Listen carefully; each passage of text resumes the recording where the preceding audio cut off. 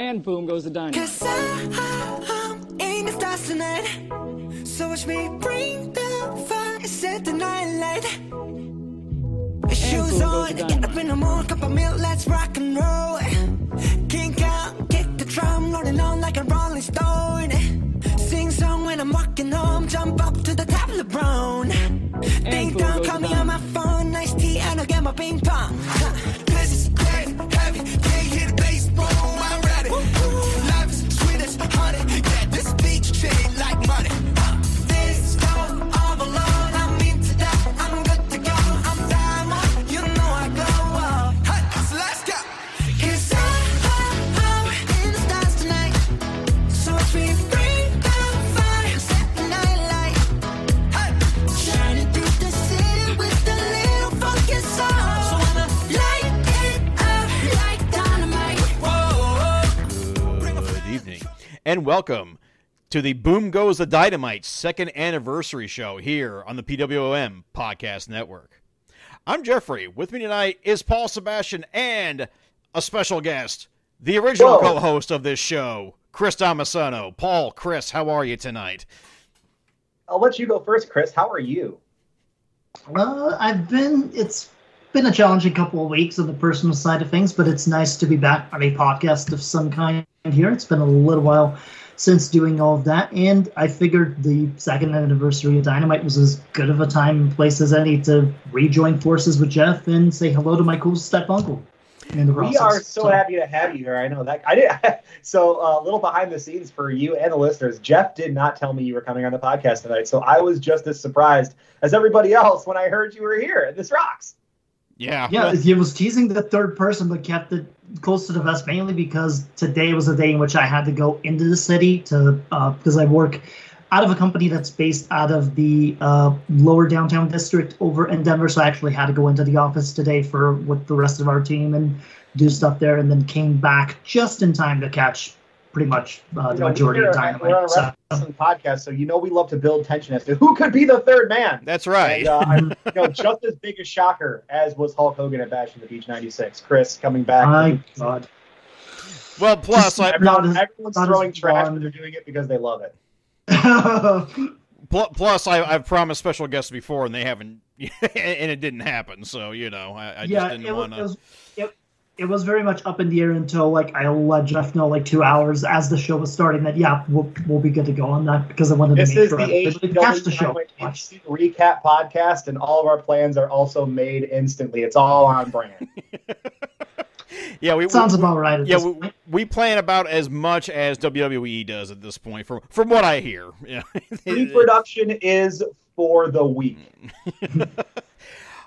So for those of you who are just tuning in for the first time, 2 years ago around this time, it was actually October the 2nd of 2019. Chris Damasano and I, who of course also host the Strong Style Story podcast, on the fly basically decided, hey, maybe we should do a recap of the opening episode of Dynamite. And I asked Kelly Nelson, the head, who is still the ostensible head of this here network, despite all the changes and his retirement from active podcasting, whether or not anybody was planning to do an AEW show, and they said no. I was like, okay, cool. Chris and I we'll sort you out, and here we are. 2 years. Also another decision that was done within day. I think this really was the only sort of somewhat pre-planned thing that we had going into this entire show, because everything else has been seat of the pants from our set of episodes, and from what you're telling me now, it's been pretty much the same changed since your departure. We still do it all the same way. Yeah. Like even my little intro that has now been on every episode of this show was just kind of an on the fly decision. I just kind of I had to say something to start. I just did that and it stuck. So. Consistency is the on-the-fly decision to bring me on to co-host this podcast, which I'm sure you didn't think through a whole lot. No, there was not a whole lot of thought involved in that, Paul. No, I'm sure there wasn't. But boy, things have changed in the last 2 years. I mean, AEW's changed. Obviously, the world's changed, and all that. But somehow between the three of Yeah, us, 9/11 was crazy. Remember when 9/11 happened? That was nuts. Yeah, that was yes. wild. Benghazi was a whole, there was. The shot heard around the world. My God, They put a man on the moon. Did you believe it? I mean, we got a lot of things happening. A new wrestling company back on TNT for the first time in God knows how many years since TNT has had a wrestling show. Two EVPs of the company being petty enough that they weren't on Total Divas Tour. They now have a reality show that just started last week, and really the less said about that, the better, personally. But that's me. If you want to hear more talk about that, definitely tune in to Wrestling Brain on Twitch on Friday nights at twitch.tv/Wrestling Brain. You'll hear me and Nick East definitely talk about Roads to the Top during our Rampage show because we are both watching. But I mean, also the focus of the show changed because I mean, let's face it, when it was just Chris and I, since that we were and when Lawrence O'Brien was part of this too. We were basically, because we were the Strong Style Story crew, we were basically treating AEW as like the bastard stepchild of New Japan Pro Wrestling. So, obviously, Paul, when you came in, there was a dynamic shift. And, I think I know that the moment that I knew that I made the right decision was when we did the Joe Exotic bit. Vince Exotic will live forever on this podcast. That was probably still the all-time greatest bit we ever did. It was pretty good. I still think there's more in the tank there. And again, you got to take those stars off TV for a little while. And I'm sure that the Joe Exotic wrestling bit. Well, I mean, Tiger King season 2 is going to happen pretty soon. So stay tuned. I will not be watching that. I will not be watching that. I'm still. I did that whole bit. I've never seen Tiger King. I didn't see the first season either. You did pretty well for not having watched that. In that, it's pop culture. You get the gist of it. You see enough tweets, you're like, oh, okay, I kind of see what's. And then I didn't know the Joe Exotic story like prior to Tiger King because just like I like weird, crazy shit that happens and I read about online. So right, but that's still for some years prior to the documentary. But there's going to be some further changes to this show because, of course, we played the BTS theme, and I regret to inform everybody. I'm sorry to the entire army, but as is tradition for this show now, we are into our third year, so we are retiring the BTS theme as of tonight. So it's going out on top. It's an all-time banger, so it's going to be on the Mount Rushmore of Boom Goes the Dynamite themes as the years keep chugging along, and we're going to hang a jersey on the rafter with all of those cute boys' faces. That's right. Listen, this is how we get traction for this show. Like, we have to think of the audience that we need to grow, and quite frankly, K-pop stands do have their uses. Oh yeah, no, we've already said this is a very pro-Army podcast, Chris. Like we will absolutely just show respect to the Army. We'll never disrespect. I've honestly have listened to BTS since some of their earlier albums and stuff, and I really like them. So that's me on the Army camp. Yeah, this is a pretty not necessarily related to anything, but I did just watch Squid Game. Oh, neat! I've heard good things about it. I haven't watched it yet, but I watched. I did watch Battle Royale, so Battle Royale is great. Pretty familiar with the concept. But I was going to say this is a pretty pro BTS household that I live in as well. So yeah. So there we go. But anyway, yes. I mean, BTS now joins the hallowed ranks of TNT by AC/DC. We are retiring. Yes. We are retiring that theme. And of course, we have the cast of one-off intro musics for some of our specials and some of our little things we decided to have some fun with. Those are like our nice little also rans, sixth men, if you will. They may not get their jerseys retired, but we remember their time fondly. I feel like the Dance with the Devil one that we did for Fight for the Fallen is like the John Barry just like came in off the bench and just shot some heat for a couple of weeks, right? Just rained like a bunch of threes and then just went out. I'm still kind of miffed that nobody actually picked up on the one I did for the All Out show. All Out was which one again? Refresh me. Chris, did you recognize that theme? I don't think so. So yes, I would appreciate the refresher as well. Okay, that was the theme to the 2001 cinematic classic Godzilla, Mothra, King Ghidorah, All Out, Giant Monster, All Out Attack.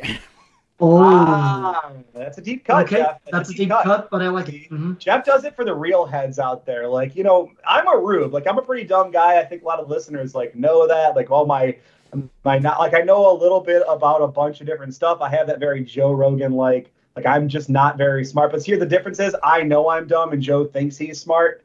So I try to like balance those things out. But like, you know, Jeff's here for the deep cuts. Jeff's the brains of this operation. Well, of course, I'm the whole reason why Alan Moore keeps becoming a recurring bit on this show for some reason, which I never expected in a million years. But it's happened, so this is fine. And yeah, shout out friends of the podcast, Alan Moore and Gary Newman, who have become friends. There you go. Perfect. Did you know that Gary Newman show? I can't remember. If I mentioned that last episode, that Gary Newman show got rescheduled.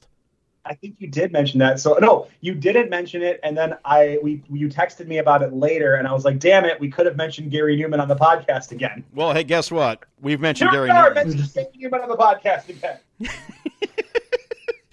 So that Gary Newman. Go ahead. Yeah. So sorry. Just before we go into this second year anniversary show, because there was a lot of things that did happen with it, I just have three quick notes. First one, obviously, it's very good to be back. Second one. Never saw Tiger King for a while there. I actually thought that was it. Just specifically the move named Marufuji came up for his crazy, like, double wrist lock into, like, a giant fuck you knee to the skull. Well, and third... wrestling show before, so...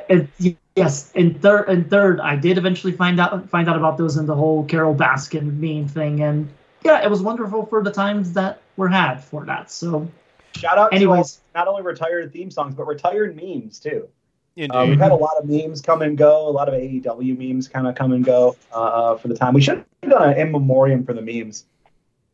Just have Arms of the Angel playing back, and it's just me describing the just like us, like you hear in the arms of the angels, and I'm just describing the Sarah Walking song in her majestic voice, singing the saddest song of the planet. There's an overhead camera panning down at Sting. He is knocked out. You have captioned it when you nut and she keeps sucking. Oh, God. Rest in peace. This is why I hired Paul to take over. It works. It works indeed. Okay, we have wrestling. I love how Jeff's like in the lab, like shit. I need to like figure out a new host of the wrestling podcast. What do we already have? Wrestling. What don't we have? Tongue jokes. All right, I got this. I know a guy. And with that, we go live to the Liacouras Center in Philadelphia, Pennsylvania, on the campus of Temple University for the second anniversary episode of AEW Dynamite. Your hosts, Jim Ross, Tony Schiavone, and Excalibur. And they start off hot with an 8-man tag team extravaganza, the Super Elite Kenny Omega, Matt and Nick Jackson, and Adam Cole, baby, versus Bryan Danielson, Christian Cage, Jungle Boy, and Luchasaurus.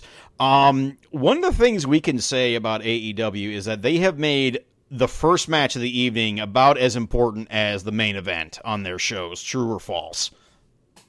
100%. Yeah, it's more surprising that they do it on Dynamite than Rampage. I understand the strategy on the Friday night show, right? Like, make that, it's 10 o'clock already. Make the people tuning in buy in right off the rip, right? So I've got that. Now, they seem to be following suit. It seems to be kind of be like in response to or because of the success they've had doing this on Rampage, because they've really ramped this up on Dynamite over the last couple of months, right? Yeah, actually, that is true. I think maybe it started... Maybe with the Nagata Moxley match, but maybe no. It had to have been before then. They've had bits and pieces beforehand on that, where they've always tried to at least make the first match on a show feel super important. But I think in terms of amping up the kind of combining all the aspects of like giving you a sort of main event-esque match to kick things off in the gear, it's been something that they've been doing consistently over the last couple of months on that, and kind of nailing the formula on top of it as well. And I do think that having Rampage as sort of a testing ground for that has helped them a little bit more with what to look for in these circumstances. I just have to think to myself that Tony Khan is going to get a very angry voicemail from Super Dragon sometime this evening saying, God damn it, I wanted to book that first. Yeah, so they've been out booking PWG at a whole bunch of turns here. Like the last 3 weeks, I think the last 3 weeks you specifically brought up PWG as booking parallels to what AEW has been doing. And I think that's a good time to bring up like this match. It didn't feel like a main event to me. It felt like a PWG match or like a house show match. Right? Yeah. Mm-hmm. Like what you'd put together if you want to like do like a big house show and like really get a crowd going. And I thought that was fun. Because like AEW doesn't have like the house shows yet until kind of do that, like kind of mix those elements. And it kind of had me thinking, what kind of show is this episode going to be? Like, is this going to be like the sort of give the people what they want, make it more self-contained kind of an episode, or will they kind of break out from that? So that it kind of had me in that mindset, to set the tone for me for the show. Yeah, I mean, one thing I noticed just from this match is just the amount of minutes he put in this match. There has to be a major Jungle Boy push coming soon. Yeah, he did a lot of the heavy lifting in this one, but by design, I think it was kind of meant to keep everybody besides, Brian and Kenny out until the end, right? I mean, yeah, but he did a lot in this match. So much, and Luchasaurus can only put in so much work, like physically, and the time that he did put in this match, woo, big Luchasaurus night. It was, yeah. He pulled off some maneuvers there. I thought overall the match was great up till that powerbomb attempt. Yeah, stuff goes wrong sometimes. Here's the thing, Jeff and Chris. Chris, how familiar are you with like paleontology?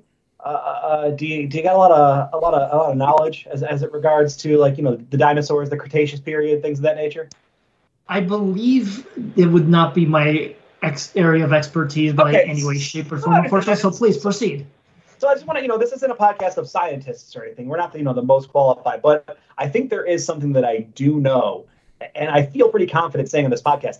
Dinosaurs are heavy. Hey, Paul, remember how you mentioned? Hey, Paul, remember how you mentioned that we were burying some memes tonight too? We were retiring some memes. Which one are we retiring now? Please join us on the WrestleJoy Network coming soon. Oh no! Oh no! Oh, Jeff, no. Hey. This is one bridge too many that you have crossed, sir. Hey, look. You know what? Paul can't be the only one trying to set the world on fire on every episode. So. Do you want to get buried? This is how you get buried. That's all I'm saying. It's not a Steve Cash burial, at least. Say, like WrestleJoy still being around and like still like being on the pressers and stuff really does make me want to become the real Joker, not the AEW Joker, like the actual Joaquin. What about Joker El Cerro Miedo? I want to go on a late night talk show, if you know what I'm saying. Makes me want to get on a train. The ending comes with a four-way BTE trigger on Jungle Boy. Adam Cole gets the pin. The heels win. There was fuckery. It's, it was a TV house show type match, as we noted. It was really well-paced, and they did a really good job kind of like ramping up the action throughout the match, kind of building that and then really getting it to its crescendo. It was really well timed. So, yeah, a lot of fun to start the show, right? I mean, it's the 2-year anniversary. We got to start strong. You knew it was going to end, to what you guys said. Like, it was going to be like a big match, but cool first one. Chris, what did you think? Thought it was fun. Again, the Pro Wrestling Guerrilla style has been proven at this point that it works on the major networks and people go to it. And I do think AEW has found somewhat of a balance on how to use it, either in situations like that where you need the hot opener to get the crowd really fired up and ready to go, or as your show closer type of thing where you just need to go balls to the wall. And yeah, I thought it was exciting for what they did with it. They pushed a couple of threads and still kept the Adam Cole Jungle Boy thing kind of going. I do feel that these two are going to come to another head-to-head at some point or another, with Jungle Boy probably getting the win back at some point, just to have that scale a little bit more balanced. Luchasaurus had some good moments for himself. Christian Cage still looks as good as ever in the ring. Like, I don't think he has missed a beat from these last 7 years or so that he had. That super ultra melter driver out onto the apron, and it was rough looking, man. He did a great job selling that. Oof. That I will say, and it always concerns me whenever these promotions like use a prior like career threatening injury as storyline. Like I mean, obviously it's a real easy way to like get people concerned and invested, but it always makes me a little uneasy. Well, that's not the only cringe angle we're going to discuss tonight, but I wouldn't even necessarily call it cringe. It just makes me mildly unsettled. Last question before we move on: do you guys think JR will ever win his battle to get people to start calling Jungle Boy Jack? No. It's going to be a bit until he retires, sadly. And Kid Rock's like fucking 70. They still call him Kid, so. With that, we come back from commercial. Jon Moxley cuts a promo not only about the casino ladder match that's happening at the end of the show tonight, but also his insane 3-month-old. Renee's going to kick his ass, isn't she? Fatherhood, the toughest match of all. You want to talk about a real hardcore death match? It's Jon Moxley versus Poopy Dipey. You know what? I fought that death match before. Several times. No holds are barred. No holds will be barred. We then get Charles Montgomery Punk, as friends of the show, Days of Thunder like to say, coming out being the most self-aware wrestler on earth by saying... This one, it's a cheesesteak man. Punk. That's Philadelphia. Yeah, that was funny too. But I mean, I had to point out his level of self-awareness where he goes, "Y'all tired of this yet?" Well, this is not the first time you said that, so I think this is turning into like a little bit of a catchphrase and a little bit of a through line for CM Punk, which I think is interesting. Yeah, so he has done this "Are you tired yet?" and I think he's going to keep running this "Are you tired yet?" until they do get tired of it. And I think it's kind of fun that he's just not overthinking, what his character is going to be. It's just me. It's Phil Brooks. It's CM Punk, but I'm going to turn it up to 11. And I'm just going to give you guys what you were looking for. The guy who walked away and it came back and is happy now and is using this for every moment that it's worth. But I think his relationships to the fans is what's going to determine, where his character kind of ebbs and flows. And he's letting that happen. It's really cool. Mm-hmm. Charles Montgomery Punk, pro wrestling enthusiast, has been a pretty solid character so far. So yeah, take it as far as you can go before anything too radical or different ends up happening. And for a guy like Punk, he'll figure it out sooner or later and tap into whatever he needs to make things work. He's always been that kind of. I think he kind of already has. Worker I think this is the tapping in, right? Like this is where we're at. Like. He's kind of already figured it out. Like, what do people want? They just want me. They want me, the guy that they knew. I'm away from WWE. They don't want any part of that. They want my unfiltered kind of thoughts. They want who they heard on Colt Cabana's podcast, but the wrestler. Yeah. Right? I think that's kind of what, and it's kind of what he's tapped into is I'm this guy who's had these experiences. I've been through a lot and it's all coming together. And it's really relatable for like the average person, right? Because he's not treating himself as larger than life, which is what you expect from your average wrestling character. Mm-hmm. I do like the fact that he messed up. He couldn't remember if it was cheesesteaks or cheesecake in Philadelphia. So that one kind of got me a little bit. It was a little bit of a slip up, but he covered for it pretty well. And it turned into a nice little bit there. And of course, my favorite part of this too, and again, just consistency in pro wrestling is just so good that I want to continue to see it in this case on a more consistent basis. And it happened when Charles Montgomery Punk looked at himself, looked at the crowd, and went, "Hey, Daniel Garcia, I remember the shit you pulled on me before I fought Darby. So, how about Friday night, you and me kind of, go on one-on-one and just tangle this out accordingly." Well, it's going to be wonderful because you're also going to get to see Daniel Garcia's proud parents in 2.0 as well being there, which will be AEW Wrestling, a program about fathers and sons. Well, I just need to know how Daniel Garcia is going to be on Rampage and in West Coast Pro on in San Francisco on Friday night to wrestle Minoru Suzuki all in the same night. Tony Khan is a private jet. Don't worry about it. Very. It better be the Concorde. It probably is. Wow, Jeff is making references that so much of our audience is just gonna fly over their heads, much like the supersonic Concorde itself. And then also get around and never fly again because it was too expensive and unsustainable. I always wanted to fly on the Concorde, and I never could. My grandfather flew on the Concorde and told me it was cool. It always seemed like it was pretty cool. And then CM Punk gives away his fucking shoes to an Orange Cassidy cosplayer in the front row. Yeah, and that's like a fun plan kind of thing. Like he mentioned the Jordan specifically and like brought him up in the promo just so he could kind of do that after. Very much Brett giving the sunglasses moment. Really liked it. Wow. It was nice. And it also props to the Orange Cassidy cosplay kid for not overselling that moment and committing to the bit. That's right. Yeah, that was true too. And then we get Arn Anderson lighting shit on fire in Cody Rhodes' backyard. Dude, if Arn Anderson came to my house and just started lighting my suits on fire, I would also do the same thing. I would do nothing. Yeah, I think Cody was right to do nothing. just let it happen. And you know what? People be like, Cody, you're a pussy for like not doing. No, it's Arn Anderson. You already know he's strapped. We already talked about this. He's got the tool. Arn's got the heater. What are you gonna do? You're gonna sit there and you're gonna let him burn. Arn Anderson reminding everybody once again that every week is shoot week. Literally with him in this case. No, this was kind of interesting.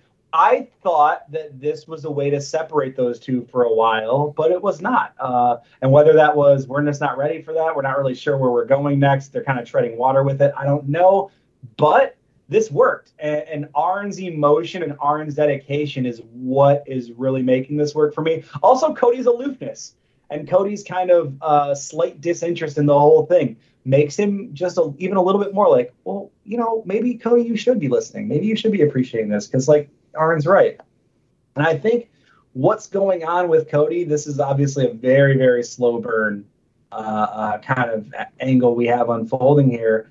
I think it's working, and I think we're laying a lot of groundwork for the heel turn that everybody wants. We then we come back from commercial, we get a segment with Bobby Fish from late of Major League Wrestling and QAnon conspiracy forums. Well, where else can you get to 8chan besides through the forbidden door? This does lead us into our second match of the evening. Sammy Guevara defending his newly anointed TNT championship against said Mr. Robert Fish. First of all, holy shit, they played the old Ring of Honor theme for Bobby Fish. That's is he using that in MLW? Does anyone know? Does anyone care about MLW? I have not watched MLW in 3 years. Yeah. I'm not 100% sure, but I'm sure Dan Valentine's will appreciate the extra money in their pocket from Tony Khan for this one. All I'm going to say is Cubs fan had a great comment about MLW, and I'm going to quote him with this. He says, MLW is pretty cheesy, and it's not a flavor of cheese I like. Oh, well, that all cheeses are for everybody. It's true. It's true. I myself cannot deal with brie or feta, so... Because this is the 2-year anniversary of this podcast, I want to make sure it stays on brand, and I want to make sure I do what I do best, and that's derail this podcast. So let me ask you guys real quick. Favorite cheese? Say again? Cheese. What about favorite it? Cheese? Favorite cheese? Ooh. I mean, you can't go wrong with a good cheddar or mozzarella or provolone. I mean, you can't... That's such a Midwestern answer when you said cheddar first. I love that. Yeah, I mean, you can't really go wrong there. I'm not really a cheese guy, so interesting. I'll give it my top 3 rankings in this case. I'll go it's provolone, mozzarella, and Swiss for me. Very nice. Swiss is very good. Swiss is definitely top 5. Yeah.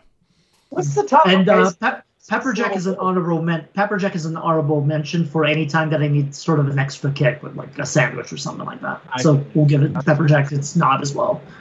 Okay, so yeah, that's fair. I think I'd say like a fresh mozzarella is like probably like my number one. You have to take like a top, but I'm also like really, really partial to like a nice goat cheese, like a nice sweet goat cheese. Big on that. Fair enough. Fair. I'm gonna sort of further derail while while bringing it back on the rails, can we talk Sammy's gear tonight? The lavender, the lavender. I've been delivered dessert. I thought it looked awesome, and it was like, and it went in the theme with his new belt, which we're gonna have to talk about. TNT champions seem to get their own sort of flavor of belt. Last week, you had mentioned that it was just the regular black belt that you saw him in a photo with, and it was in the promo photos, but that was just because they hadn't brought him out with his version of the belt yet. We saw it tonight. It's that black belt, but it's real sparkly. Yes, it is, and oh my God, that lavender leopard print. And that's a shiny boy too. Sammy Guevara was just a very shiny boy in this on this episode of Dynamite. Further derailment on this. I did not realize until Excalibur said something that it was New York Comic Con this weekend.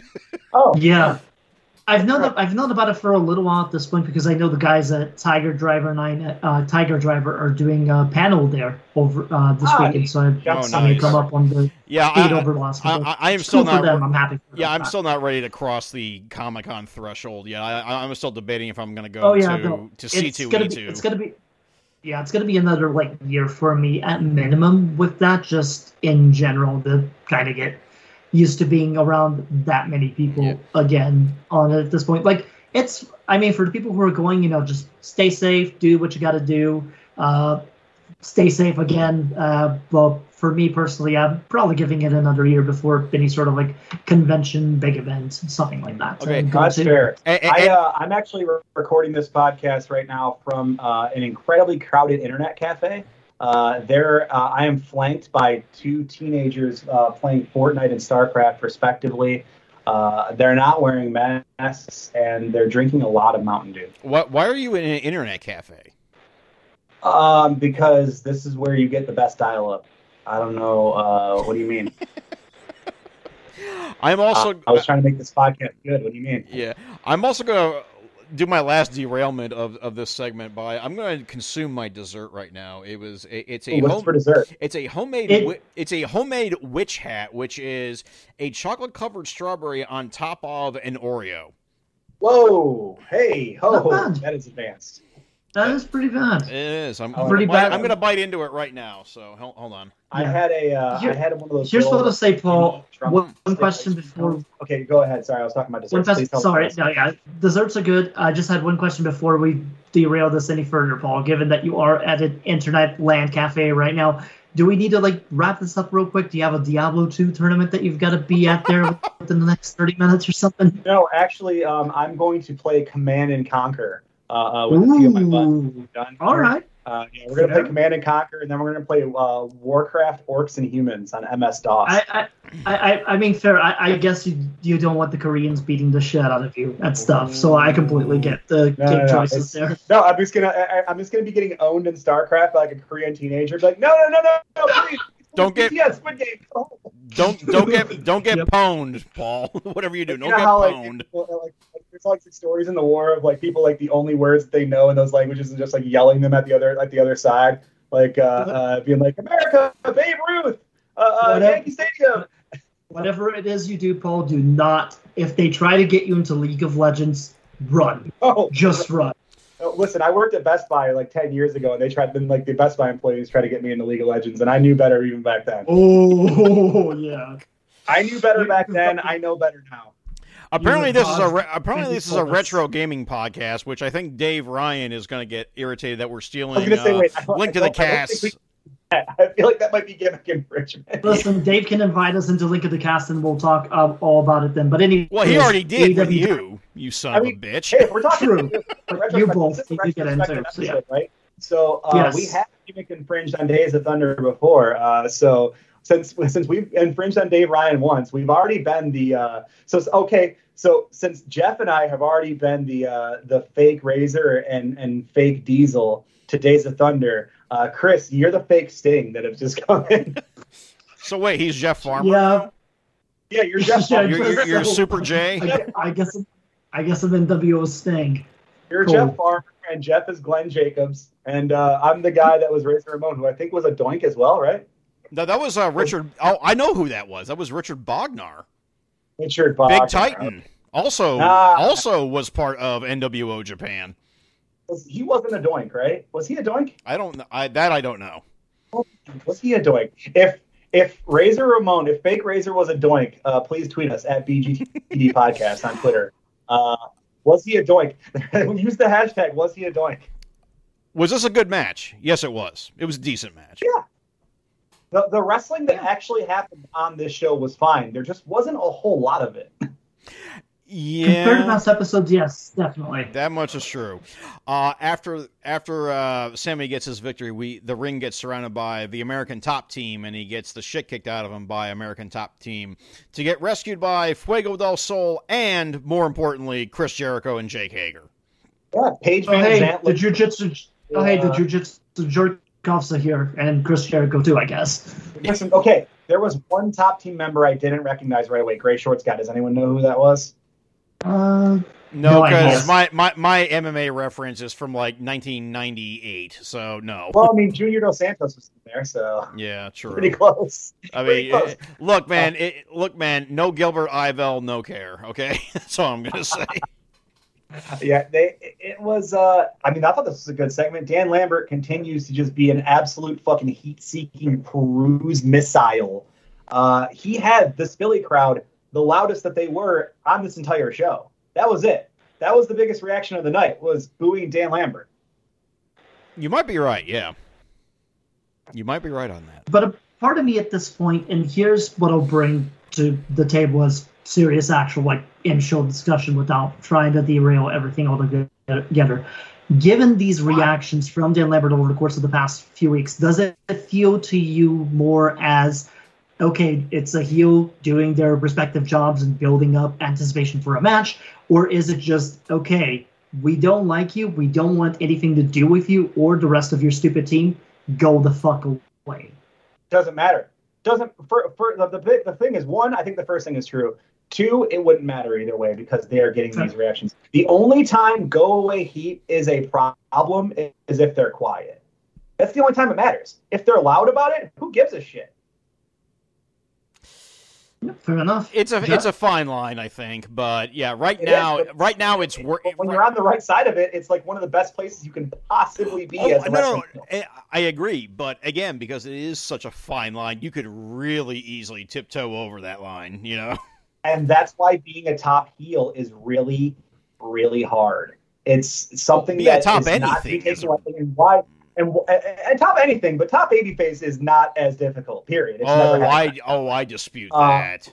I dispute that. I don't think being a top babyface is anywhere near as difficult, especially if you're talking about like top of the promotion heel, like what Britt Baker's doing, which have incredibly high degree of difficulty. But yeah, if you're doing it like where Dan Lambert is, a guy who came from outside of wrestling, who is not very experienced, and who is eliciting these type of crowd responses and emotions, you're striking gold right now, like actual wrestling gold. Could that all end real quickly? Yeah, look what he's got a lot of work to do to rebuild himself, and he's still doing it. Mm-hmm. But you're in a really great spot right now. His work is resonating with the crowd, and that's what matters. If they legitimately hate him, fucking good. We need to hate more bad guys on TV. We need to stop liking heels. There's too many likable heels. There's too many guys that want to be cool. And I'll even like circle all the way back to the beginning of this match. I don't even like one of the things that Adam Cole has negatively impacted the Elite for is that he's getting big cheers out of for a group that was exclusively getting just nothing but like negativity and heat for months before he got there. And that is true. Is that good or bad? I don't really necessarily know, because I think the most important thing is emotion, right? The most important thing is that they're getting the reactions. So whether it's a big as cheer or as big a boo, I don't really think it's a big deal, but it will affect the dynamic a little bit in how you tell stories. Mm-hmm. Here's what I'll say, though, because they did make the announcement at this point with Wednesday Night Dynamite moving to Saturday Night Dynamite at a certain point in October in a Miami show. For the next 2 weeks. Yeah, but yes, the one specific show that's happening in Miami, which the 16th is what it was. The 16th and the 23rd, which that's going to play hell because I'm watching Suzuki versus Nick Gage. I'm sorry, not sorry. Very understandable. Next Wednesday. That is correct. For the next 2 Wednesdays, there are no Dynamite. So which means, hey, programming note, there will not be a Boom Goes Dynamite until Sunday for the next 2 weeks. Tune in to our Friends of Wrestling Brain. Check out Zoobs and Josh in the meantime. Watch Double Dudes. Here's what I'll say, though, because they did make the announcement where, the challenge, if you will, of, Men of the Year and Junior Dos Santos, which was a surprise, to say the least. It's the third man on the team, which is awesome. I'm just saying right now, if Dan Lambert or Tony Khan or everybody else in between, get this man some new WFI tapes. Have him study that for the next couple of weeks here. We'll be good. I would assume he already has. I figure he probably has to know something about it. Yeah, definitely. Yeah, he seems like a guy who would do and also, I think there's the resources around, like you said, I think there's resources around there, right? Like, to get him ready. I'm sure Chris Jericho is going to have Junior prepared because Chris isn't going to step in the ring with a guy who isn't prepared. So I'm sure that Jericho will take a big personal interest in that. Junior Dos Santos, a guy I trust with this. He looked good in the limited kind of work he had with this fight with Jericho there too. So I'm optimistic. And I would much rather have him doing this than fucking commentary with the Trumps again. So Jesus. I'm just very intrigued, to be honest with you, on a couple things. One, obviously, Masvidal's kind of serving as the heater for Dan Lambert there in the background as this whole match is happening, which gets me. Dave Ryan brought a good point during the course of our group chat throughout the night as well, in which maybe this could be leading to something between Masvidal and one Chris Jericho somewhere down the line here pretty soon at a big pay-per-view event. Dana White's not letting Jorge wrestle. Let's just get that out of our heads right now. Dana White is not letting Jorge wrestle a match. No way. Nope. But here's the thing. Does Jorge Masvidal give enough of a shit about Dana White? Absolutely. Jorge Masvidal is a bootlicker. 100% he gives a shit. Yeah. He'll do everything. Fair enough. Giant MAGA chud. He's an absolute bootlicker. 100% he'll do what he's told. After that, we get a video promo from The Acclaimed in which they challenge the Lucha Bros for the tag team titles, and that will be this Friday on Rampage. So that's already 2 hot matches for Rampage this Friday. So, Paul, sounds like you're going to have a good show. Yeah. Should be noted they are the number 1 ranked team as well, too, as a heads up on that. So for those keeping count of the rankings and stuff. So, yeah. Okay. We then come back and... Tony Schiavone is in the ring with Aubrey Edwards, not Tony Khan. Tony Khan, very pointedly, not coming on TV to make this announcement, a dual announcement that, first of all, January 5th, 2022 will be the second night of Wrestle Kingdom 16, but also the night that they move to TBS from TNT because they had to accommodate for the NBA and the NHL now. With that in mind, however, they have unveiled a new belt, the TBS Championship. This is going to be the secondary women's title. Good. It's good. This is good. It is good. No, I agree. I totally agree. And it looks like a nice belt, too. Championships are good. They help. They're a good thing to have, especially when you don't have a fighting champion. And Britt Baker does not need to wrestle for that belt often and should not wrestle for that belt often. So to have a fighting champion's belt as the secondary will help. I assume that the TNT title will be on Rampage primarily, and that this title will be on Dynamite primarily. So that also means more women's wrestling on Dynamite. That you would think that, yes. But we will ideally, see. It's a step towards that, which I would like to see. Yeah. Mm-hmm. We then get a backstage segment with Jim Ross and Darby Allin, and Jesus fuck, this whole thing is cringe to me. I'm sorry. Well, like the interview part. Yeah, the interview part, the whole thing. Bringing up deaths in the family as a wrestling angle is just total cringe for me. It's amazing how much different it is when you bring up when you bring up deaths in the family that are not wrestlers or not wrestling related, and how much different that is. Like how much the MJF Pillman stuff landed more than this does, specifically just because Brian Pillman was a wrestler and we have that familiarity with him, and how it's like the deaths in wrestling are so much less taboo I think in our minds as fans too.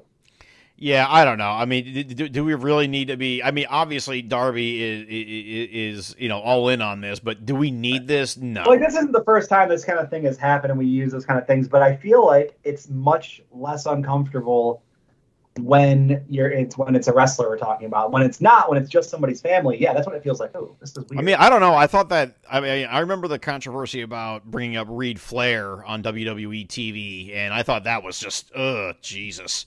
Well, WWE has never been able to do anything like this tastefully in any way, shape, or form. And we've talked about this before because the man at the head of WWE has an incredibly warped view of family and human relationships in general. Oh, well, so yes, that is well documented. And that's why, I mean, we've talked about this in this podcast a bunch. Like, AEW portrays much more normal and relatable relationships between people than WWE ever has with Vince at the helm, because Vince doesn't have like a real fucking human understanding of these things because he's a weirdo. Yeah, moving on to our third match of the evening. Darby Allin squashing Nick Camarado.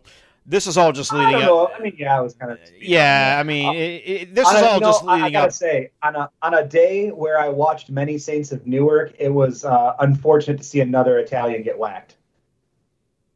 So, are you going to review the Many Saints of Newark real quick? It was quite good. If you've seen The Sopranos already, I would definitely recommend watching it. If you haven't seen The Sopranos already, what are you doing? Turn this podcast off. Go watch The Sopranos. We'll talk later. See, I've seen that movie getting buried. They're wrong. Those people are wrong. And it's probably non-Italians, is my guess, burying. And you know what? If you don't have a relative that immigrated over from Italy, like, while you were alive, I really don't care what your opinion is on them. Well, damn. No, I'm just kidding. No, I thought... Chris, speaking as an immigrant, what do you say?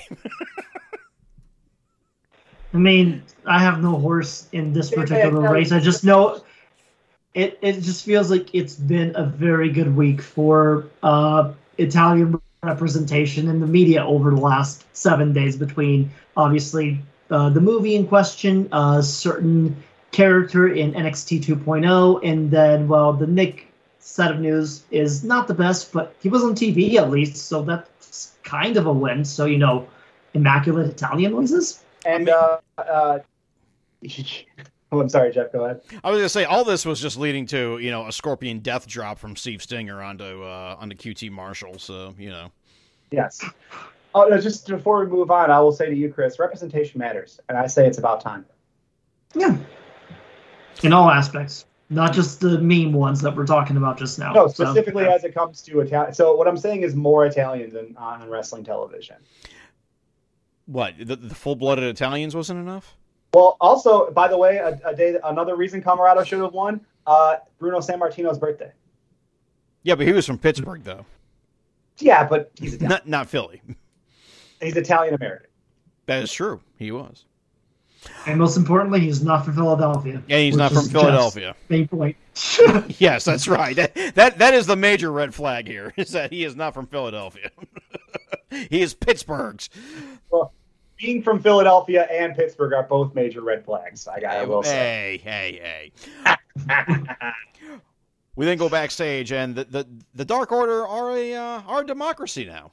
And all I can say is John Silver is actually John Gold, because holy shit, the one-liners he pops up. And once again, Anna Jay, the only voice of reason in this entire motley crew of idiots. Yeah, I'm just sick of this shit, Jay. Are you? You're sick of it? No, Anna. No, I'm not sick of it. I'm saying, Anna, I'm too sick of this shit. Get it together, guys. Jay. Yes, and I'm hoping that leads somewhere, because as fun as these things are, if we just keep it up, that just becomes Dark Order's identity, and then they're dead in the water. If they're just like the goofy, plucky guys who are having fun out there, there's no chance. Well, I'm sure. Well, anyway, we'll discuss that at the end of this program. We then go back into the ring with Tony Schiavone and Dante Martin, where Dante Martin basically offers an open challenge to anyone in the back, and oh shit, it's Malachi Black with his Black Mist, and Ugentrost by Amen Ra.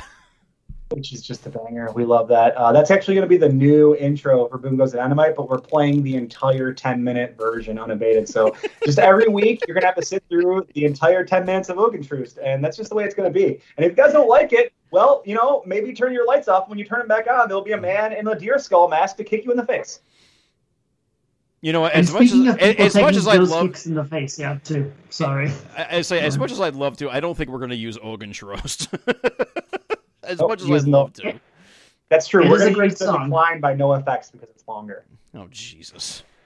I'll tell you what, why don't we just play all of Tales from Topographic Oceans by Yes? I think it's 4 songs in an hour. Yeah. Perfect. Now, we're just going to play a different fish concert before every. All right, you're fired. Every episode. Is it the audio from a fish concert? I guess it's too late for me to suggest the entirety of Octavarium by Drink Theater to open us up. All 40 minutes of it. Chris. We're always open for suggestions. Anyways, yeah. Tune in next week when we play all of Tommy by The Who. Yes, now we're talking.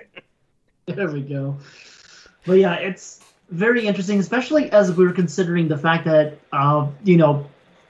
Anna Jay and Ty Conti have been, for the most part, doing their own thing ever since Anna came back into the fold as well. So a separation sometime down the line, if I had to put money on somebody from Dark Order going, okay, yeah, I'm kind of just sick of this, I'm going to go now.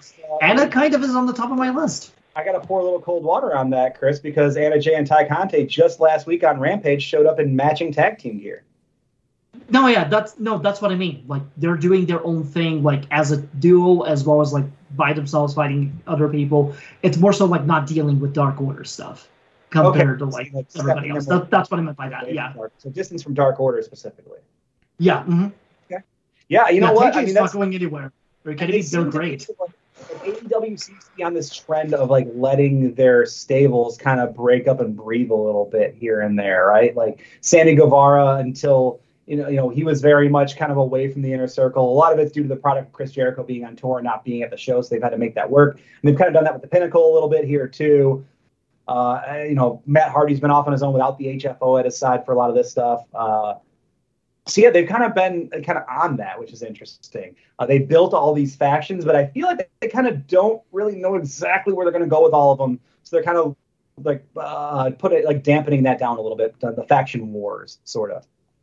Yeah, I mean, there's not outright faction wars going on right now, but units don't always have to be unified in their feuds either, Yeah, so. This is very much and you guys, know New Japan much more than I do, but this is very much more in line with that way of thinking, where a lot of people are in stables, but they're not always doing stable stuff. True.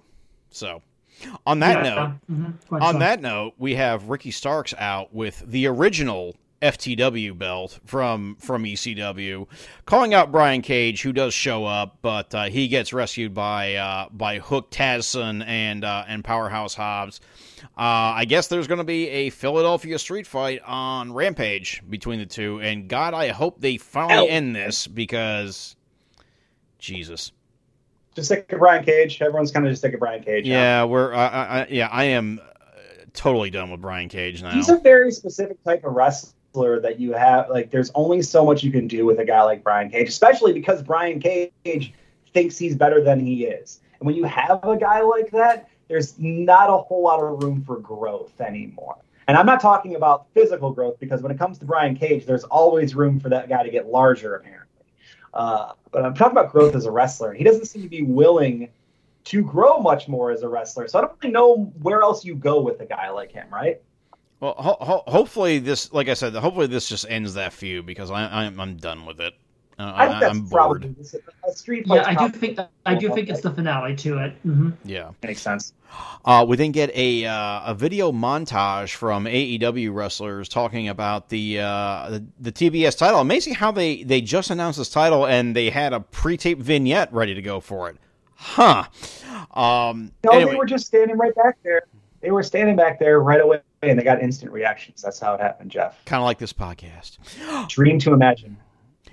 We then go to our fourth match of the evening, Hikaru Shida versus Serena Deeb, battle of two former women's champions, and we're on our way to the 50th win for Hikaru Shida. Oh, wait, no, we're not. So heel Deeb! Heel Deeb! You guys, heel Deeb. I mean, I thought she's been here for a while at this point. Yeah, I thought she was too. Riho a while back, so... Yeah, I thought she was too. But then again, this is... Yeah. Her and she's been gone for a couple months due to injury, so I think this is kind of like right. That makes sense. This is the most they've leaned into it. She did. I mean, it was. I like the way that they pulled it off because they started the match out with a little bit of respect, but then the turn really started with that like refusal to handshake and that slap Serena through. And that set the tone for a match, and then Serena's kind of aggression built up throughout it as she couldn't get over the hump and beat Shida. This was a really well booked and like a lot of good psychology in this one. It was a very good match. Surprising result, but surprising. But I think just a lot of us just expected something when it probably the writing was on the wall there, and they were hyping it up so much. It's like, okay, well, you got to throw some adversity in before we can get her to that 50th win. Also, you know that AEW is missing a little bit of a marketing tie-in here. Which tie-in? For the forthcoming cinematic extravaganza, Frank Herbert's Dune. Oh. We could have Serena Muad'Dib. Oh, Serena Muad'Dib. That's good. Very good. Yep. I'll probably get canceled. Let's give a little clap for Jeff. Give him a little clap. I'll probably get canceled for that one, honestly. Yep. We then go backstage with Darby Allin getting ambushed and murked by. How did you put this, Chris? Oh, the ninjas who kidnapped Samoa Joe finally came back for another victim. I cut a pop for that one. Anyway, this segment. Guys. Really? Because I thought it was dumb. I thought it was a really good beatdown. It was effective. They kicked the fuck out of this guy. They all had masks, even though you know who they were, which I think is a very fun bit. I like a good backstage beatdown. This was a Philly ass show. They were like, let's do some Philly stuff. It was a very Philadelphia show. Yeah, let's go by a garage door. Let's throw somebody in. There was even a hat. There was even a hat guy in the front row. There was a hat. You gotta play the hits. There was. Play the hits, and I think they did that. And also, Darby Allin, a guy who's really good at getting beat up and tossed about, and looks fun to kind of when he gets thrown around and kind of ragdolled about. You're like, look at that guy. He's getting beat up, and it's fun. It served this purpose for what they're, I guess, doing with that story next. And again, personal opinions and all, I won't go any further into it. But seeing Darby Allin get beat up, I guess, is better than seeing Darby Allin succeed and stuff. So yeah, that's my take on the matter. On that note, we have Lio Rush, the no longer retired Lio Rush, calling out Dante Martin. So not a good night for Dante Martin when he's getting murked by Malachi Black and called out by Lio Rush. Can talk to the dead. Is that how that works? Like is he Haley Joel Osment? How does because Dante Martin's dead. I can tell you. Dante died. Yeah. Right? Malachi killed him. So that's what happened. Here's what I can say on two things with that. To go back to the earlier portion, I think Dante Martin will be the best person to take one of these kicks in a match for Malachi Black since probably Fuego del Sol ate shit that one time in the ramp.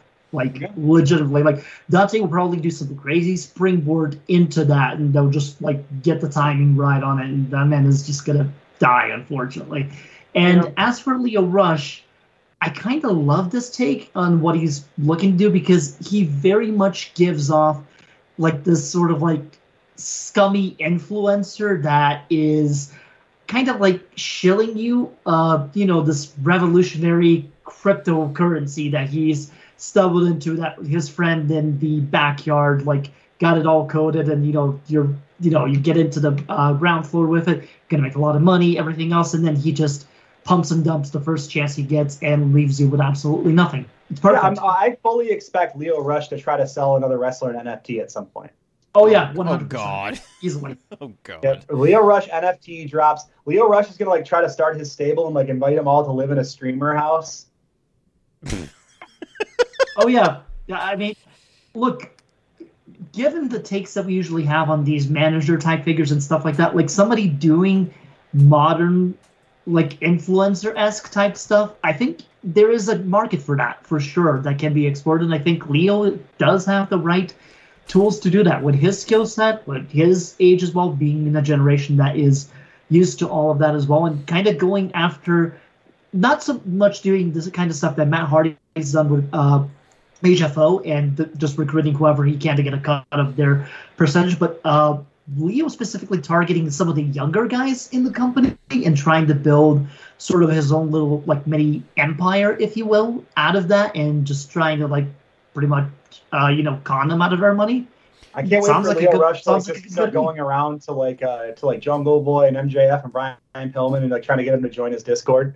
Oh yeah, easily. I mean, everything's popping in the Discord channel. He is a Wiley Ring veteran now. He's already retired 5 times now. Yeah, something like that. Yeah. What if Leo Rush leans into this NFT scam that just happened? Is like, oh, I just got $2.7 million. Don't ask me where. Yep. Hey, so don't worry about it. So you mentioned this living in a streamer house type thing, and like this just reminds me. So I saw some new movies hit my my Fire Stick, and one of them was a horror movie taking place in like a Big Brother type setting, fun. And I'm like, did we forget about Dead Set? Or I did. Okay, the movie was called Funhouse. Actually, I just saw the name of it, Funhouse. It looks good, but I mean, it's like, did we forget about Dead Set? Was a horror movie about a zombie breakout happening during actual Big Brother. Like the actual cast in houses of the British Big Brother were part of this, and it was written by Charlton Brooker, the guy who would go on to create Black Mirror. Well, like, we're wrestling fans here. This is a wrestling podcast, so we shouldn't be surprised when something is incredibly derivative, should we? Or 5 years out of date, yes. One of the most derivative art forms in history. That much is true. We come back from commercial, and I missed part of this because I had to take my dogs out, but I saw it was Britt Baker. Oh, I'm sorry, wait.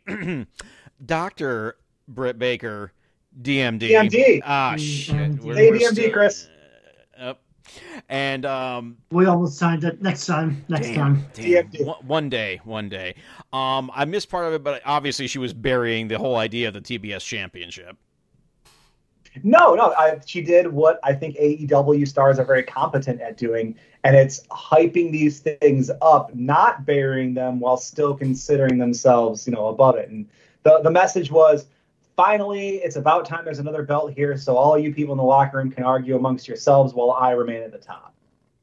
Right, well, which is a burial, but yes. I mean, it wasn't a burial. It was kind of like you fight for that title, and you can have all the prestige you want, just understand I'm better than you. Right. And then we get our final match of the evening, the Casino Ladder match. Jon Moxley versus the Bastard Billy Big Fish Bollocks Pack versus Andrade El Idolo versus Matt Hardy. Chris, I'm going to let you take the Dave Ryan wheels here. Fuck off, Matt. Versus Orange Cassidy versus Lance Archer with Jake the Snake back. So now that Suzuki's gone, Jake the Snake can come back now, I guess. And our Joker won. Well, wait. No. Let's say we'll build to it. We'll build to it. Yep. All right, let's not just You all let's build not. to Let's it. just talk about it. Let's talk about the match first. So it was complete mayhem. This is well, they have some structure. We do live in a society. The Joker's here, so we have to live in a society. Jeff, there are rules. So a little bit different than your average ladder match. To start, then every 2 minutes another entrant comes in until we got to the Joker. Yes, a chaotic match throughout. The 2 minute staggering was really helpful to let guys kind of individually get their shit in before things got a little too log jammed and chaotic at the end. Yeah. So that was really helpful, kind of let everyone come in and get their hot shots. Lance Archer's unfortunately came during the commercial break. Right. I had the FIGHT TV feed, so I didn't miss a beat on it. And yes, he beat the crap out of everybody involved, and it was pretty fun. For one thing that I will say about the picture-in-picture has been a point of contention on Boom Goes the Dynamite for quite some time. Yes. Since this is a retrospective, talk about something that's been a bit of a thorn in our side. Have you noticed, Jeff, and have you noticed, Chris, that recently they've done a better job at showing replays of big moments that happen during picture-in-picture. Yes. Because I have noticed this. It's good. Yes, I have noticed that, but yeah, I think that it was during the Mox versus Suzuki match that I finally lost it with picture-in-picture. Look, man, I guess it's better than having nothing, but, it's a double-edged sword. Yeah, it really is. So, the big moment. Yeah, we got our Joker, and it was one that I think this was like a name that a lot of people expected, but I still didn't think it was time for yet. But, y'all, it was time for some cowboy shit. It was, and here we are. We have Mr. Adam Page finally showing up to work. Yeah. And because, his PTO did run out, paternal or maternal leave in this country is an absolute joke. And Adam Page made a very fine point of that in a certain post-show interview that I've seen make the rounds over on Twitterland at this point. So, PTO ran out, got to go back to work, and he did his thing. It's season 2 of Cowboy Shit, so we're ready. Cowboy Shit 2.0. This is where we need to go. Yep. Now that's what I'm talking about. Cowboy, like Adam Page hangs out with 2.0. That's what I need. Give me that. Give me that. I do need that to be a bit. Absolutely. Oh man, our buddies, my colleagues at Wrestling Brain, have made one of our subscriber emotes. Matt Lee. It's just his face. It's really good. Damn. Adam Page does get the poker chip. He is now the next contender for Kenny Omega's AEW World Championship. How do we feel about this? Before we pass by there, I just want to go back to something early in the match. There was probably more psychology in the 2 minutes between Pac and Orange Cassidy at the beginning of this match than there was in the rest of the night combined. Those guys, you might be right, so creative, so cerebral, and just like so meticulous in how they plan out what those two do and like how they contrast their styles. It's really, really awesome. It's one of my favorite pairings in all of pro wrestling, watching Pac and Orange Cassidy wrestle. Yeah, and the thing about it too is that with Orange Cassidy is like what outside of the semantics with the hands and pockets and everything else, his wrestling style is very much similar to what Pac does. So it flows together so well between them, and Pac just has a nose and like a timing for comedy more than you'd expect. Oh yeah, 100%. Very much not a comedic wrestler, but he has such incredible timing that he can hit these spots. Like what really stood out to me when Orange did his lazy roll in the middle of the ring during the running the rope spot, and Pac stopped and just walked over him. Beautiful. Yeah, that was good. That was very good. But yeah, a lot of this, despite the outbreak of psychology between Pac and Orange Cassidy, this was just absolute mayhem. And Adam Page does get the win. I thought that they were going to do maybe a slower build because right now Omega is so concentrated on Bryan Danielson right now. The way that this was going. I agree. And like this, so one of the things I think people were worried about with Adam Page coming back too soon is what I think we now officially have, and that's a log jam at the top of the card. Yeah, kind of. Here's what I'll say, though, on this, though, because I do think that they have made a very good point, specifically over the last couple of weeks, where Bryan Danielson, at the moment, even though he is beefing with the Elite at the moment, and Kenny Omega is in his crosshairs, he has specified that rivalry at the moment, it's not for the belt. Not yet, anyway. He just wants what he thinks is the top competition in the entire company, which is the company's world champion, which I do get. So I do think that there is something there for down the line, even without the title being involved. But I do think that the story with Hangman Adam Page at this point, if you're going to do it, you're going to have to do it sooner or later. And I think at this point, even with the possible risk of the logjam, you just sort of try to figure things out accordingly from there and try to get this done so that way you're not wasting the possibility of, things cooling off, which I don't think it's going to be the case for Page because, as mentioned, we weren't 100% sure if he was coming back tonight or not. And when he did, well, we all heard the crowd on that one. I know you mentioned, Paul, with Dan Lambert's whole thing earlier having the loudest reaction. I would argue that was Adam Page's honors with Lambert kind of getting the silver medal after that one. So they're both pretty damn close, 1A and 1B, however you slice it.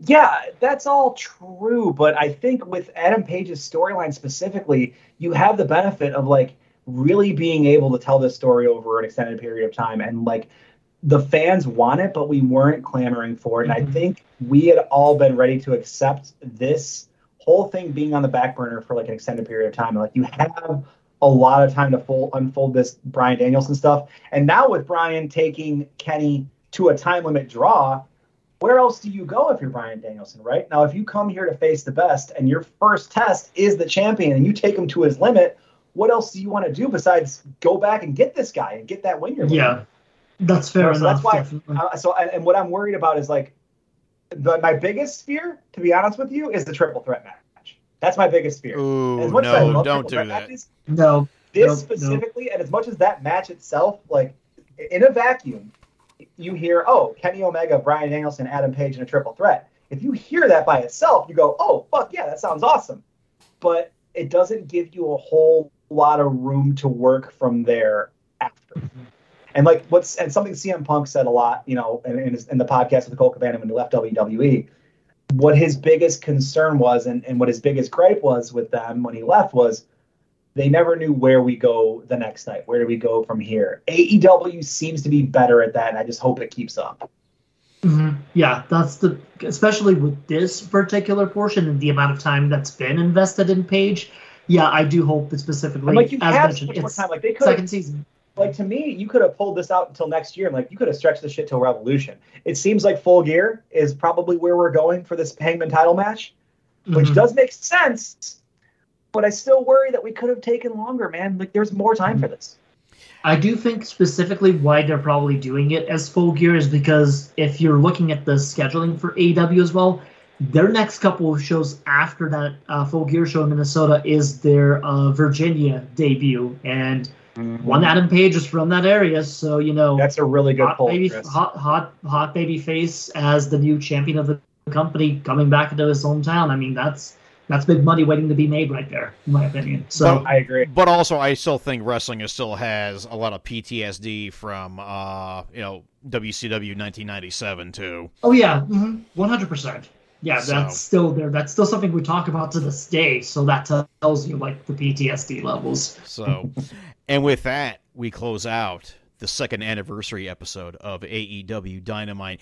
Chris, thank you so much for coming back to the show for this special celebration. And by the way, I also want to extend thank yous to the likes of Lawrence O'Brien, Tom Batista, the Cubs fan, and I'm sure I'm forgetting at least one more person. I can't for the life of me think who that might have been. But I feel like there was somebody else who guested on this show at one point, and I can't remember who that might have been. Well, and also shout out to occasional guest Harry Mack. Harry Mack. Yes, Harry Mack. I forgot about him. Yep, I did forget about him. But I thought there was somebody else. And also thank you to anyone who follows us on Twitter, anyone who interacts with us there, anyone who on Twitch or anywhere else who have told me if you listen to the show, or anyone that's listening now, thank you. Holy shit! If you've been listening for 2 years, wow, thank you. This is something that Jeff and Chris did for fun. Jeff invited me onto, this was out of nowhere. I told a bunch of people that I would never do a wrestling podcast, and Jeff very much changed my mind because it was so much fun to do with him, and I still love doing it. So this is awesome, man. I love doing this every week, and I can't wait to see what the next couple of years. And of course, thanks to Kelly Nelson and Travis Woloshin, the head honchos of the PWM Podcast Network. Thank you for giving us a home. Thanks for letting us do this. They greenlit this whole mess, so thanks for sticking with us even after the mess we've all made in some way, shape, or form. And I plan to make a much bigger mess, so thank you. Perfect. There you go. thank you, and apologies in advance. Paul, go ahead. They've committed to it. They've got to follow it. So, Paul, go ahead and plug yourself. You can follow me on Twitter at CoolStepUncle, and of course at twitch.tv/WrestlingBrain, where you can find me and Nick East every Friday night, right after AEW Rampage goes off the air, talking Rampage, talking Roads to the Top, talking, a lot of other stuff. We have a really great time. It's a super fun show, so come on, see me over there. Chris. All right, for me, you can find me on Twitter at Brazilian Fury. You can also find the other podcasts that I do, which is Soundtracks on the Sticks, over on Twitter. That's at Sounds on Sticks. The podcast itself can be found on where you can find basically all good podcasts under the Night of the Living Geeks umbrella. And obviously, I co-host Strong Style Story with Jeffrey Wessel over here every so often. We have apparently a whole big tournament thing to cover at some point or another that I really got to catch up on at some point over the next week. Yeah, well, two. you know what? There is a helpful website that will help you get caught up on such things, Chris. Indeed. There is, in fact, a blog that talks all about that because Jeff is a saint and I am too lazy when it comes to working Tumblr. That's at strongstylestory.tumblr.com. Go to that for daily news. You can find me at Strong Style Story without the E in style on Twitter, my personal Twitter at GD Wessel. The only thing I'm going to plug is, once again, thank you to FanFight and Colette Arend over at fanbite.com, letting me write some words about Minoru Suzuki versus Homicide from last September. So, hell yeah. Yeah, that match was wonderful, and I wrote all about it, and I gushed about it. So, okay, Chris, Paul, any last words? I'm going to defer to Chris for the last words. Thank you for 2 whole years of listening to this podcast, whether you're a first-time listener or someone who's been with us from the very beginning. We really do appreciate it, and we look forward to seeing you next weekend around for episode, I guess, it would be 95 in this case, since we're not numbering this one, right? You can decide whatever number you want. Basically, every episode is episode 420. Blaze it. Oh, shit. We'll see you next Sunday. Thanks.